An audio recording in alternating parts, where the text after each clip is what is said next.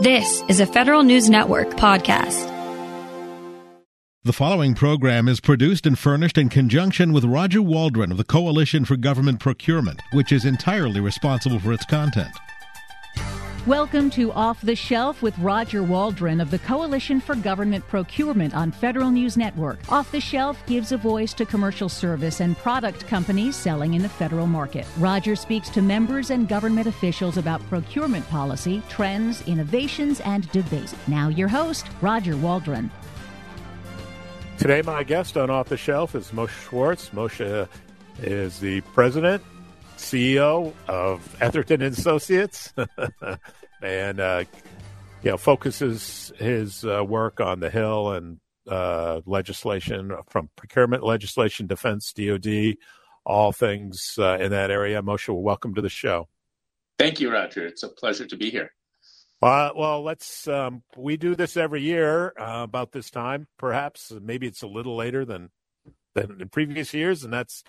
We're going to tackle the 2022 NDAA and what was in it. What are some of the key provisions that folks in procurement world and the business of the federal government need to pay attention to? And first of all, one thing that I noticed, and I know you noticed it as well, everybody did, is that it wasn't signed by the president until December 27th. Which I think is even later than is typical. I think you've been tracking it, right?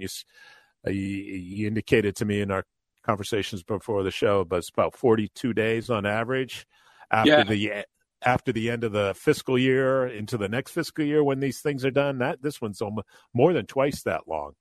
Yeah, Roger, that's right. On average, since 1977, the NDA has been 42 days late, assuming late is when the new fiscal year starts. And as interesting, only 8 times in all those years has it been before the fiscal year begins. So that it's late is not a surprise at all. But this year's was about 88 days late, right? So almost double the usual. Not unprecedented. In fact, it's better than last year's, right? If we want to compare it to that. But it was late. And so that does raise the question, why was it later than usual? And I think there are a couple of factors there. One was that the budget came over so late from the Biden administration in their first year, which is also typical, although not as late as that first budget came over.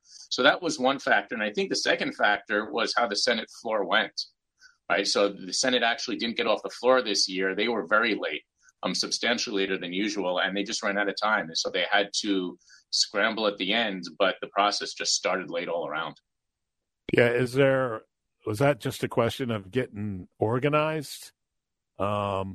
With the new Senate and a 50-50 split and all that? Is that part of that? I think part of it was that, but it was also a new majority, and new majorities always have to get their feet centered a little bit as they're moving on, and the closeness of the majority, right? This is a 50-50 Senate, so that also takes issue, as does the crowded agenda this year. Right? They were trying to deal with things like China and Build Back Better, and they were trying to deal with infrastructure. And so that made it a little bit more of a jammed schedule than usual, and perhaps pushed the NDAA further than many would have liked to see it happen. Yeah, and I guess there's the infrastructure bill, too, and all things COVID that, all part of what the Hill and the new administration is focusing on. You could see that. So anyway, better late than never, right? Yes. And people say, 2 years ago, people would say it would be nice to get to regular order again. I think people just want to get back to irregular order again. That in itself would be nice. Yeah. So let's turn to the NDA itself. Can you talk about what you see or saw as the overarching, themes, drivers from a policy perspective that are reflected in the NDA? Of course. And many of the things that we see reflected in the NDAA, we see reflected everywhere else. We see them reflected in executive orders. We see them reflected in the other legislation that is being proposed on the Hill, or other statutes that have other legislation that's actually been enacted. So it's fairly consistent across the board. The first one, of course, is China. right? There is unanimity, if on nothing else, on China in Washington, and we saw that here. Another one is cybersecurity, which again is another issue that expands beyond just the NDAA. But a lot of effort on cybersecurity, which some of it is an outgrowth of the Cyber Solarium that Congress had established. And while the Cyber Solarium is not going to continue in its past manifestation, the players who are involved in it have every intention and have declared their intention of continuing their efforts. So it's very likely to also be an issue that continues going forward. Industrial base, which is also an issue that we have seen raised in executive orders and beyond the NDAA, was a factor. And the one that would be more unique to the NDAA, perhaps, is acquisition streamlining and more efforts for pilots on how to improve acquisition. And I'll put under that budget, for example, anything that improves how we do acquisition from a perspective primarily of speed, like the language in the NDAA establishing a budget commission, which is focused on acquisition and speed to deployment. All right. So, and those things are all, when you went through that list, they're all interrelated. I mean, really, right? They're all connected, whether cybersecurity goes at the end of the day to an industrial base and protecting capability, China, a near peer, competition, acquisition streamlining is all about getting, stuff, operational in a quicker manner, in a quicker tempo to, meet the challenges moving forward. So you can see how those are related. So how, I also on the themes wanted to ask you, with the change in majority, with the new administration, were there, particular priorities from a progressive perspective that either made it into the NDAA or did not? Yes. So it's very interesting this year in the NDAA. So the Senate was very close, right? 50-50. But even beyond that, because of the Senate rules where you generally need 60 votes, there's a lot less opportunity to have these more radical shifts, right, in sentiment. But in the House, that's a very different issue. Right? In the House, it's just majority. So when the Democrats took the House in the most recent election, if you followed what the House passed as their first shot, as it were, of the NDAA, there were a lot more progressive priorities and priorities of certain political ilk. So, for example, there was a lot more in there on the environment. There was a lot more in there on equity. There was a lot more in there on domestic sourcing. There was a lot more in there on perceived conflict of interest rules. Right? Those got into the House version, but when the House and Senate started negotiating, most of those dropped out or were changed in focus to a report or a briefing or visibility into those issues. And you saw that change in the reflection of the votes, right? So while Democrats substantially supported the House version of the NDAA when it first passed, when the final NDAA came to the floor after this negotiation, it had more Republican support than Democrats. And I think that is a reflection of the dropping out, as it were, of some of the progressive priorities that were originally in the House bill.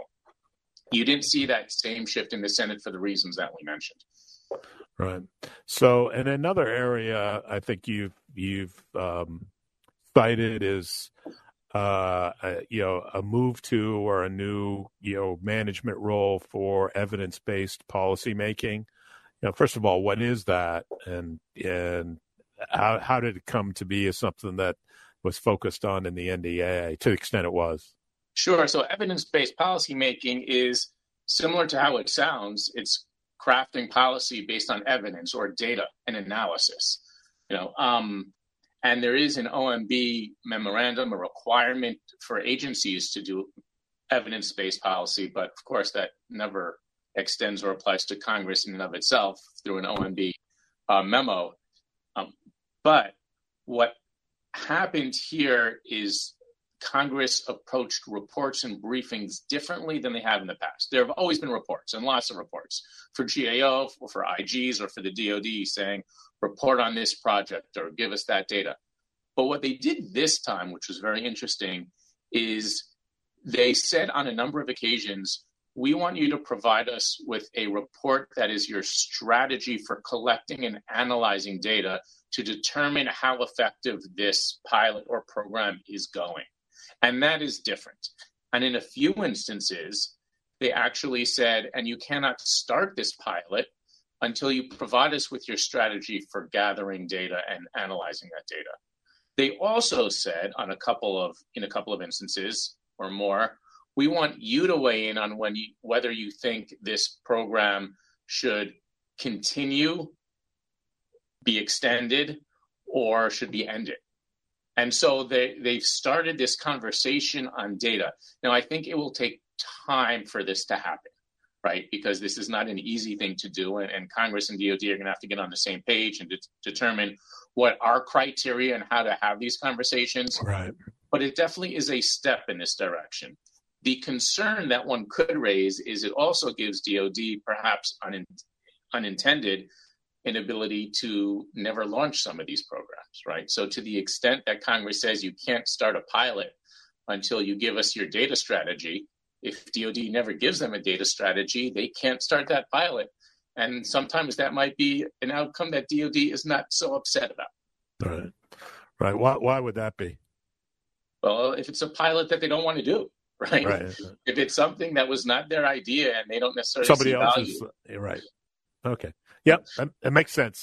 That's logical. That's common sense. So, hey, Moshe, we're up on the break. So when we come back, and start diving into a little bit more detail about what some of the key provisions of the NDAA, and try to go through those topics, those major themes, one by one, and identify some of the key provisions that you think are going to be impactful over the next year or in the future period. My guest today is Moshe Schwartz of Etherton Associates. I'm Roger Waldron, and you're listening to Off the Shelf on Federal News Network. Welcome back to Off the Shelf on Federal News Network. I'm Roger Waldron. My guest today is Moshe Schwartz from Etherton Associates, and we're talking about the fiscal year 22 NDAA. And Moshe, I know it's interesting, with you can get real geeky here of the procurement and actually being a government contracts lawyer. But, I know there's some technical amendments related to the transfer reorganization of the defense acquisition statutes that I think, that people should pay attention to. And we can maybe talk about it a little bit more as we go through some of the details. But is that fair to say? Oh, absolutely. And it is something to be aware of. And thank you for the opportunity to get geeky. I don't get it very much, and I appreciate that a lot.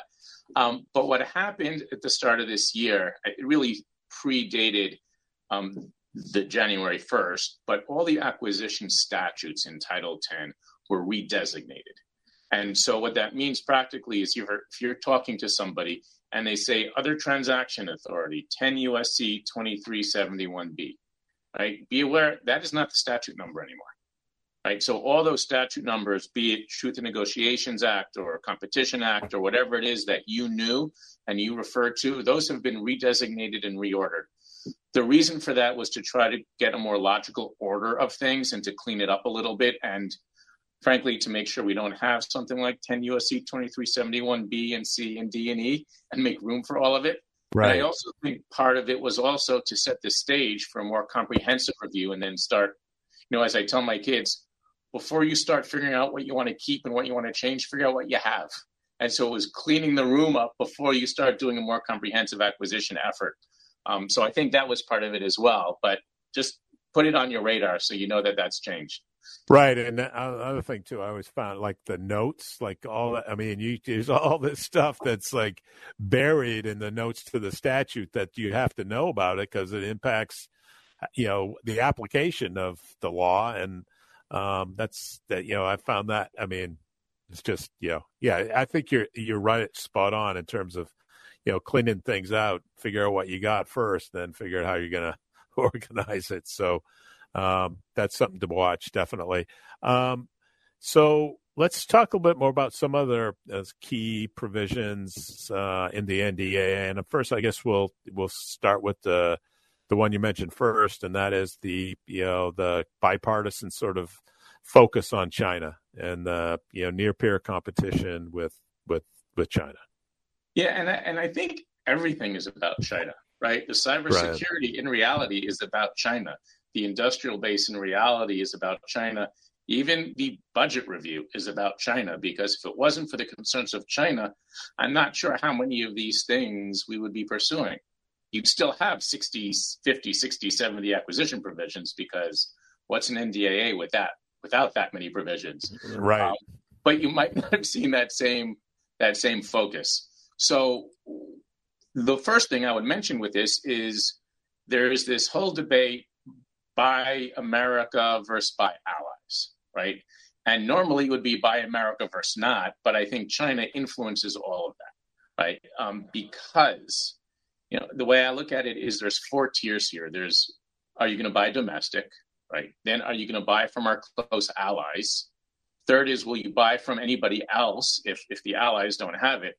And the 4th tier is, and you shouldn't buy from. And that usually is the 4 countries of China, Russia, Iran, and North Korea. And that is very prominent in the NDAA. So as often as they talk about domestic procurement, they talk about don't buy from China, Russia, North Korea, and Iran. So that's the first thing. And to expand that a little bit on industrial base and visibility, one thing that they did is they took this approach, and I'm looking at a few sections right now, where one is they said, we want you to modernize your process for integrity in the industrial base. That happens to be Section 841. And how do you do that? We want you to map the supply chains and digitize them so you can real time get real information on what your supply chain is. Once you've done that, in Section 842, they basically say, and now think about restricting certain purchases from certain sources. Once you get visibility, start thinking about what you should buy from who, because you have a map of it.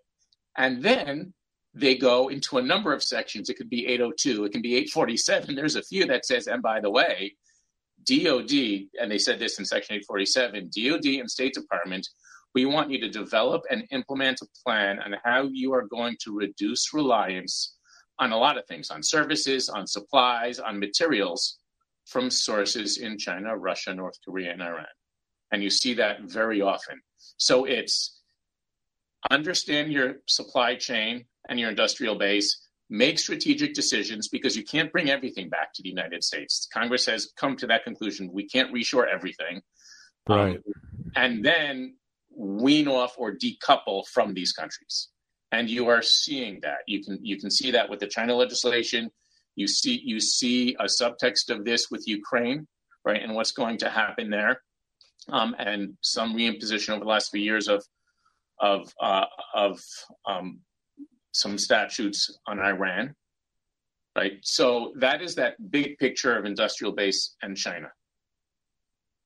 So in reality, it is really about China. I don't know how much we buy from the other 3. Maybe we don't know, and that's part of the problem. I think that's, in my mind, that's got to be a huge challenge, because it's so ubiquitous, or just the supply chain and what's been built, with manufacturing based in China. Do we really have a sense at all right now about how what our reliance is in certain areas? So I think we have general senses, like we know how reliant we are generally on China for rare earths, as an example. We know how reliant the economy at large is on printed circuit boards. So while we may not in a particular program be able to say X% of the circuit boards are from China, we know that writ large, when you're buying commercial circuit boards, many of which will get into these programs, there's a huge reliance, right? A huge reliance. Right. So we do have that visibility. Where I think this gets challenging from a legislative and policy perspective is once you make the decision, we need to stop our reliance on China. If that's the direction you're going in, the question is, there are 2 questions. One is how, right? You can take an approach that Senator Cotton has taken sometimes and say, you're not going to buy from China, right? But if we're reliant on them, who's getting hurt the most? And it's not so clear that it's China, it could be us, right? Or if we're telling China we're going to stop buying from you, they may take certain actions that will hurt us more. Or you can take an approach that I think is more the approach Schumer has been taking and others in the China bill, which is, well, let's invest here and grow the capability before we just stop buying from China, because if they're the only providers of this in some ways, or overwhelmingly the provider, we don't have choices. Right.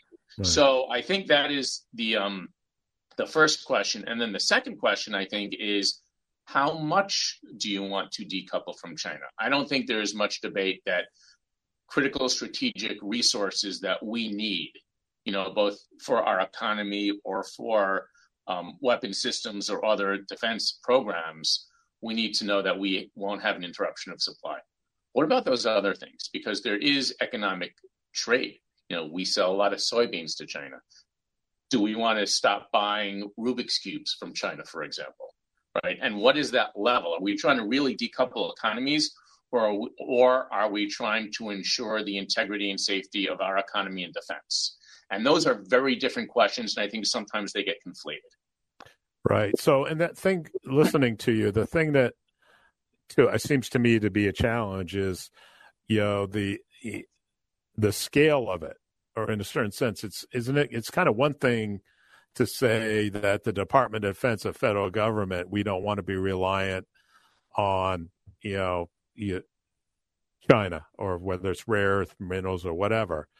But in a certain sense, how can you do that if you're not creating the case or this economies of scale that it ripples throughout the entire economy, right? I mean, that's where you get, segments of industry dedicated to working just for the federal government. Like, I almost think back to the old days where there were, government specifications for ashtrays or whatever, that, there were a specific subset, a small number of companies that would make that ashtray year in and year out. And then when you went to commercial item and no longer had a spec for it, and you just got an ashtray because that's what it was, you got, you had more competition, lower prices, but you also lost people making it here or whatever, right? I mean, is that a good analogy?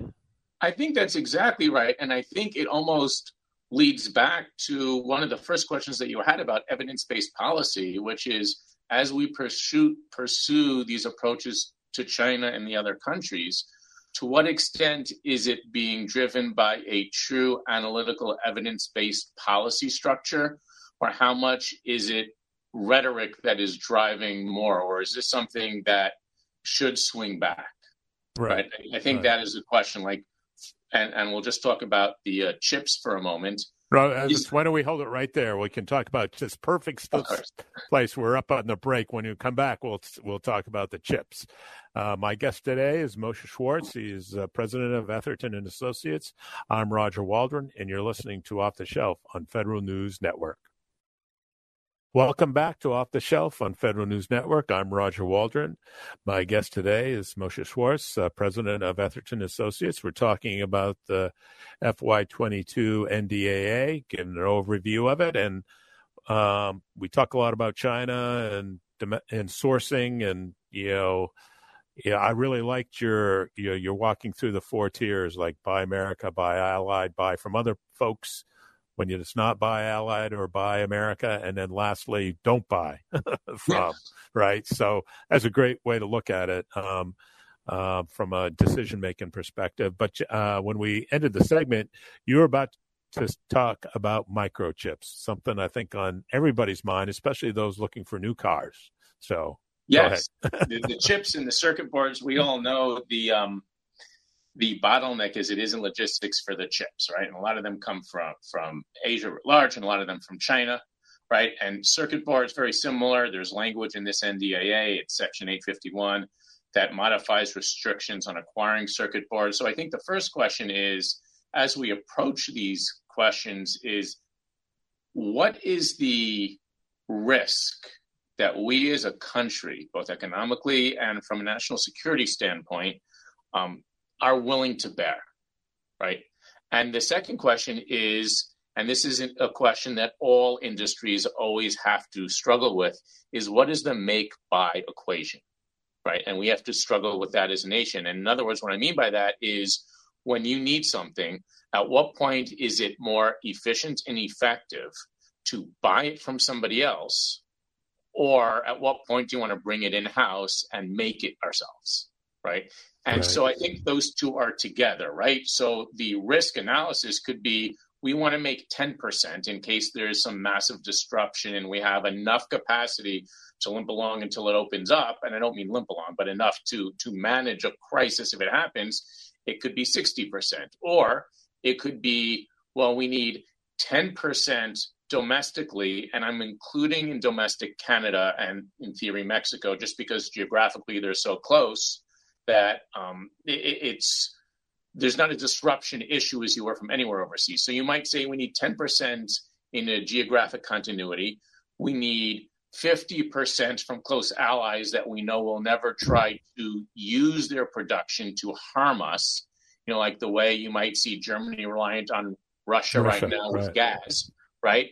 And we might say, and we can take a 40% risk on a China or, a Pakistan or a country that we might not be as comfortable with. At the same time, we also have to look at the other risk, right? If there is, and we see this with oil actually, right? And when there's a hurricane off of Louisiana, because that's where the refining of gas is concentrated, that has huge ramifications nationwide. So we also want to make sure we're not too concentrated domestically in one particular region, for example, and there are still diversified sources for buying it globally. Right? And that's one challenge for one argument for some level of globalization, regardless of that. So these are the issues that I think are really hard to manifest, and the make-buy really comes down to, in some ways, money, right? So we're talking about tens of billions of dollars to develop the chip capacity that exists at the cutting edge plants around the world that isn't in the United States anymore. Right. But it's, and I guess people are making those equations now. You hear these press reports about new facility in, Phoenix, Arizona. Intel just announced they're doing something in Ohio, right? I mean, there is investment. I guess the question is, from that risk profile perspective, what's the right percentage or capability in this country versus, buying it from someplace else, whether it's Canada, Mexico, or. Yes, and I think that actually goes back to a more fundamental question, if we could elevate this, which is, to what extent should the United States have a comprehensive national industrial policy? This is not something that we have had historically, or at least not in recent years. Yep. Right? There's been a lot more laissez-faire capitalism, globalization, let the markets decide. And this whole discussion now seems to be a rethinking about that. Not that we should nationalize everything. I'm not saying that. No, right. But what are the right and left parameters of this conversation? And to what extent should there be government industry cooperation or joint efforts, and how much should the government guide? And that's really what some of this conversation is about as well. It's not just make buy, but what is the role of government vis-a-vis industry in the United States and globally?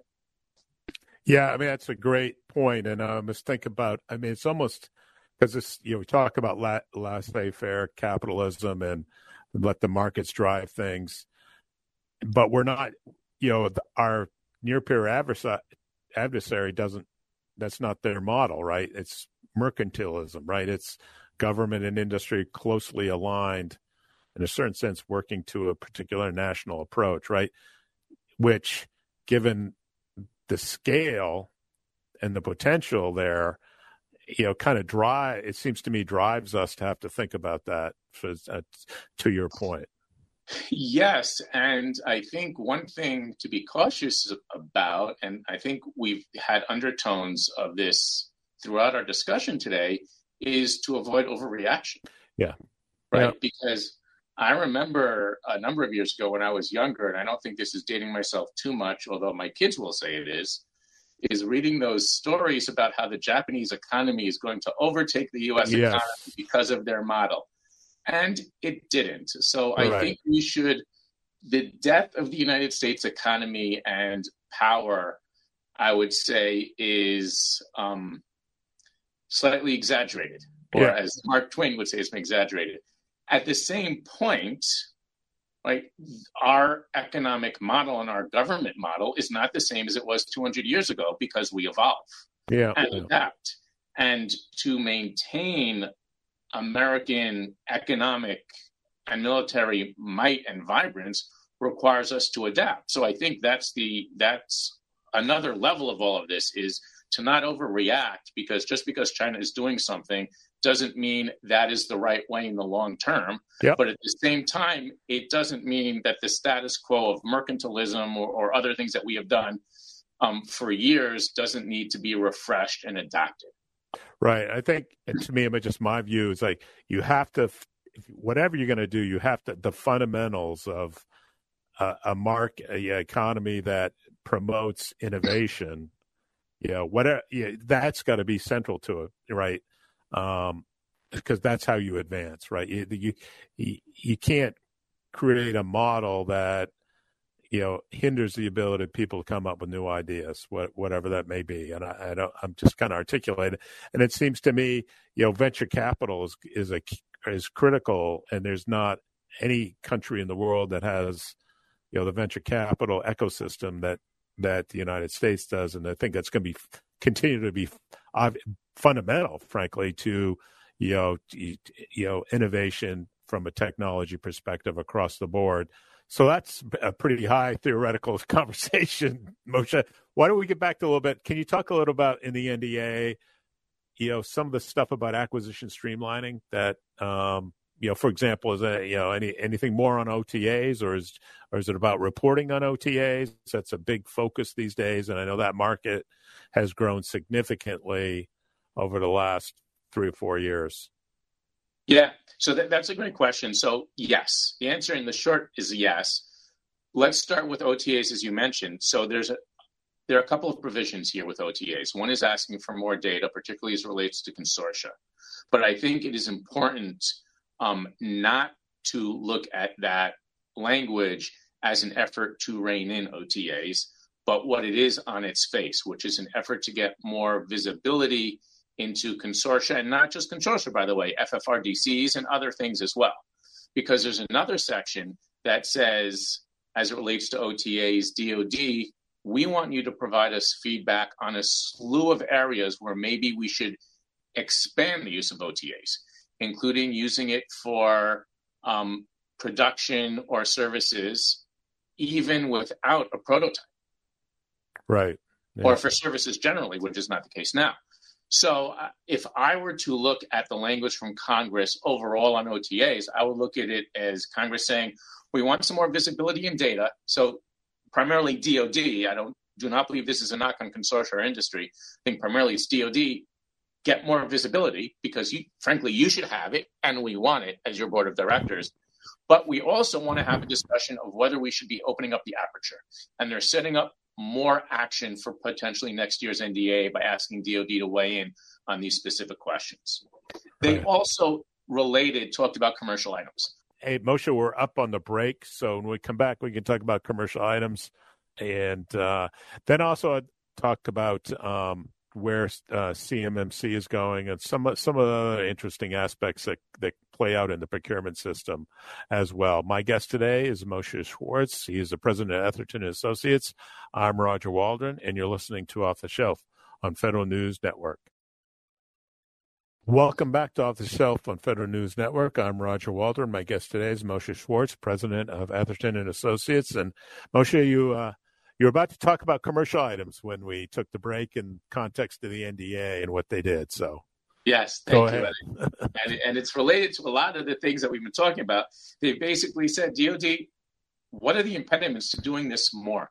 We need to do more of this, right? So you could think of commercial items as one of the original streamlined acquisition processes, right? Now, it's not as streamlined as it used to be. So it's the semi-streamlined acquisition process of commercial items, perhaps. But they're saying we need to do more. Should we open up the aperture for OTAs?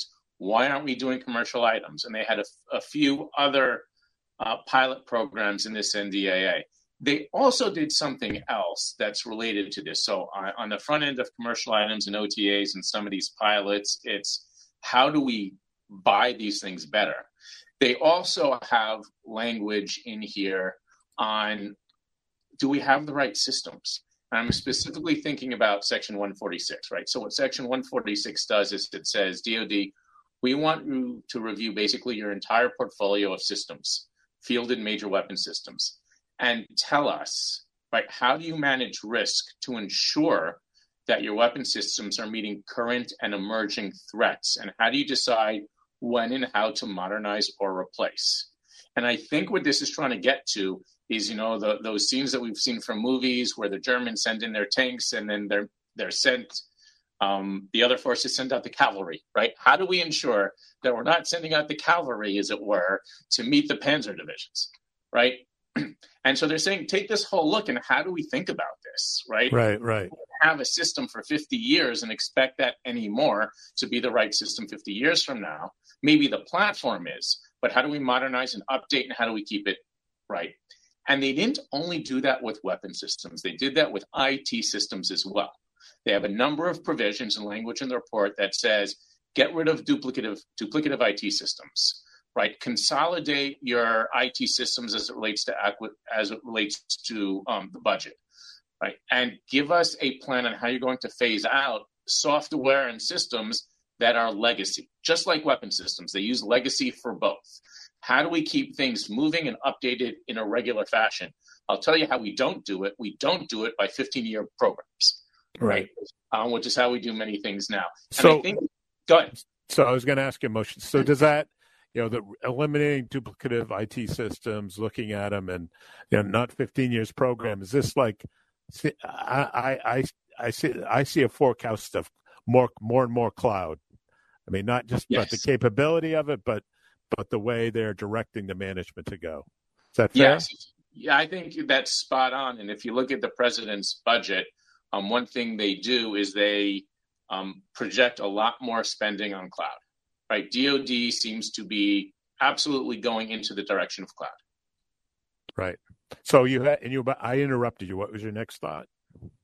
I was just going to say, so be it weapon systems or IT, right? They want to make sure we're up to date. And this feeds in a little bit to what we're talking about with commercial items and OT, which is we just need to move faster. And it's not just in the acquisition side, but it's on the O&M side and the maintenance side, and always thinking forward. In fact, one thing I would love to see is, we talk about the procurement, and then we talk about O&M, and we talk about operation and support. I would love to see the operation and support term be changed. It's really operations, support, and upgrade. Because day one that you field an IT system, day one that you field a weapon system, you need to already be thinking about that upgrade. And we have to get out of that mentality of it's deployed, fire and forget. It is fire and think about the next one. Right, and that's in the private sector, commercial. Like when you say that, I think about my iPhone, right? And the upgrades you get from, Apple, all the time trying to make the product better. That's from their perspective, and that's in their commercial interest. If you're a requirements holder of a government thing, right? I mean, you got to create that somehow. The ecosystem seems to be best of both worlds. If you got, the user thinking about upgrades continually. But on the flip side, the person, the company or whatever providing it constantly thinking about upgrades too. Does that make sense? That makes perfect sense. And, I buy an iPhone and I'm like, after a year, I have to upgrade it already. But yeah, in some cases, yeah, particularly when we're talking about IT systems, you do. In fact, one of the challenges in patching some of the systems that DoD and other agencies have when it comes to cybersecurity is how old their systems are. So IT modernization is not just about more efficient and effective, and it is more efficient and effective, don't get me wrong, but it's also about making sure you can patch. GAO put out this report that talked about some legacy IT systems that had components that are 50 years old.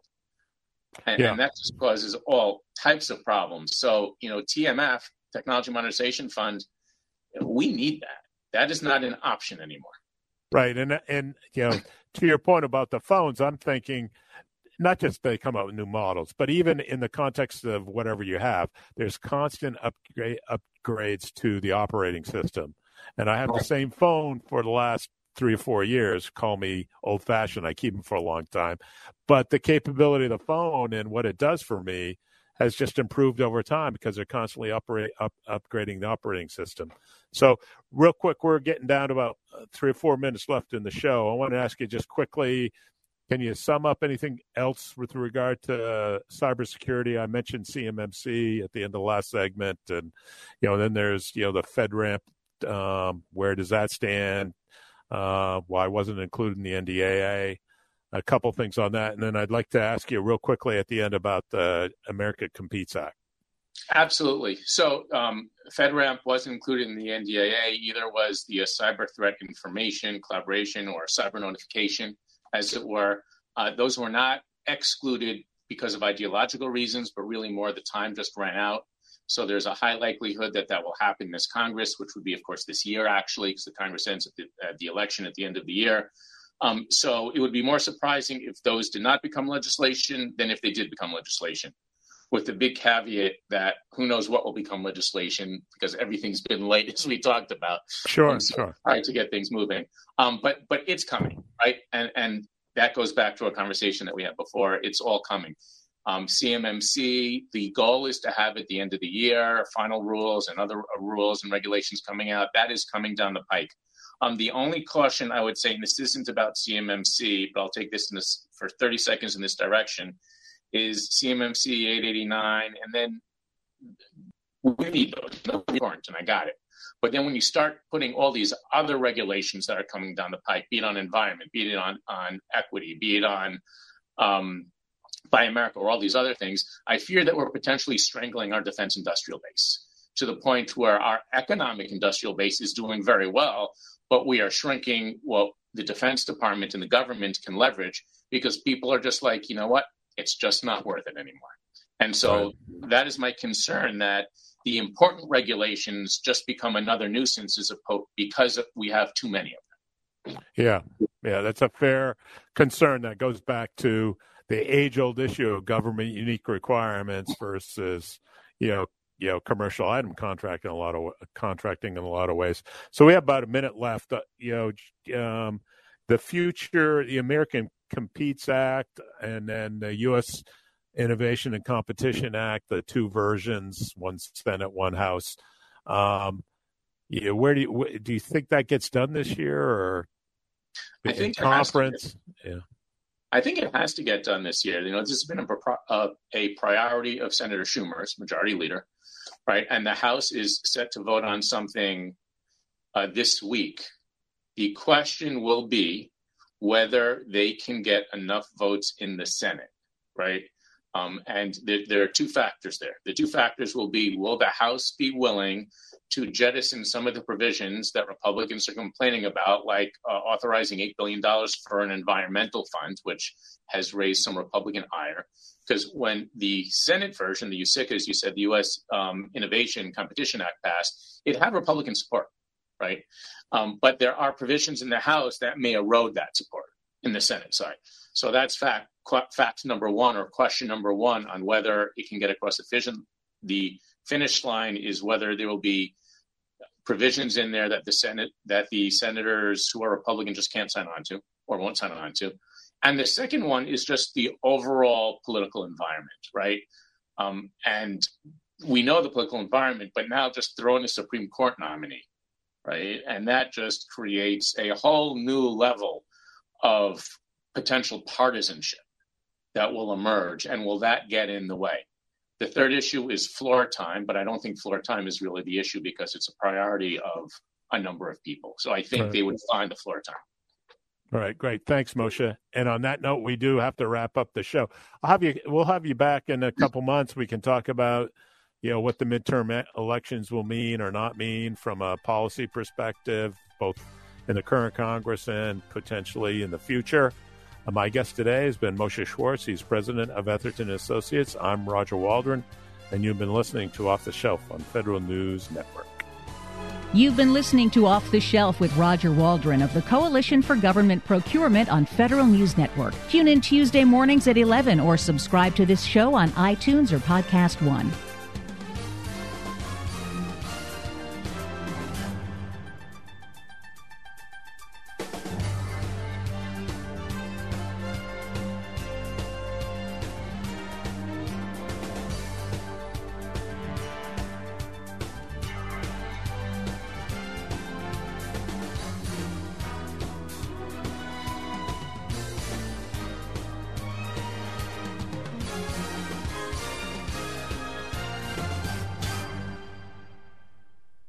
To be your best every day, you need proven quality sleep every night.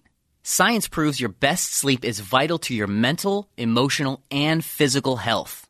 And that's where the Sleep Number bed comes in. And let me tell you, ever since I've had it, my sleep IQ score is just going higher and higher. And did you know 8 out of 10 couples say that one of them sleeps too hot or too cold? Science tells us regulating your sleep temperature leads to higher quality sleep. For many couples, temperature struggles are a real challenge. So here are some tips to help you both sleep just right. Look for beds designed with temperature benefits, such as the new Sleep Number Climate 360 smart bed that actively warms and cools each side so you both sleep blissfully comfortable. And now save 40% on the Sleep Number 360 Special Edition smart bed, plus special financing for a limited time. Only at Sleep Number stores or sleepnumber.com/podcast1. Sleep Number, the official sleep and wellness partner of the National Football League. Subject to credit approval, minimum monthly payments required. See sleepnumber.com for details.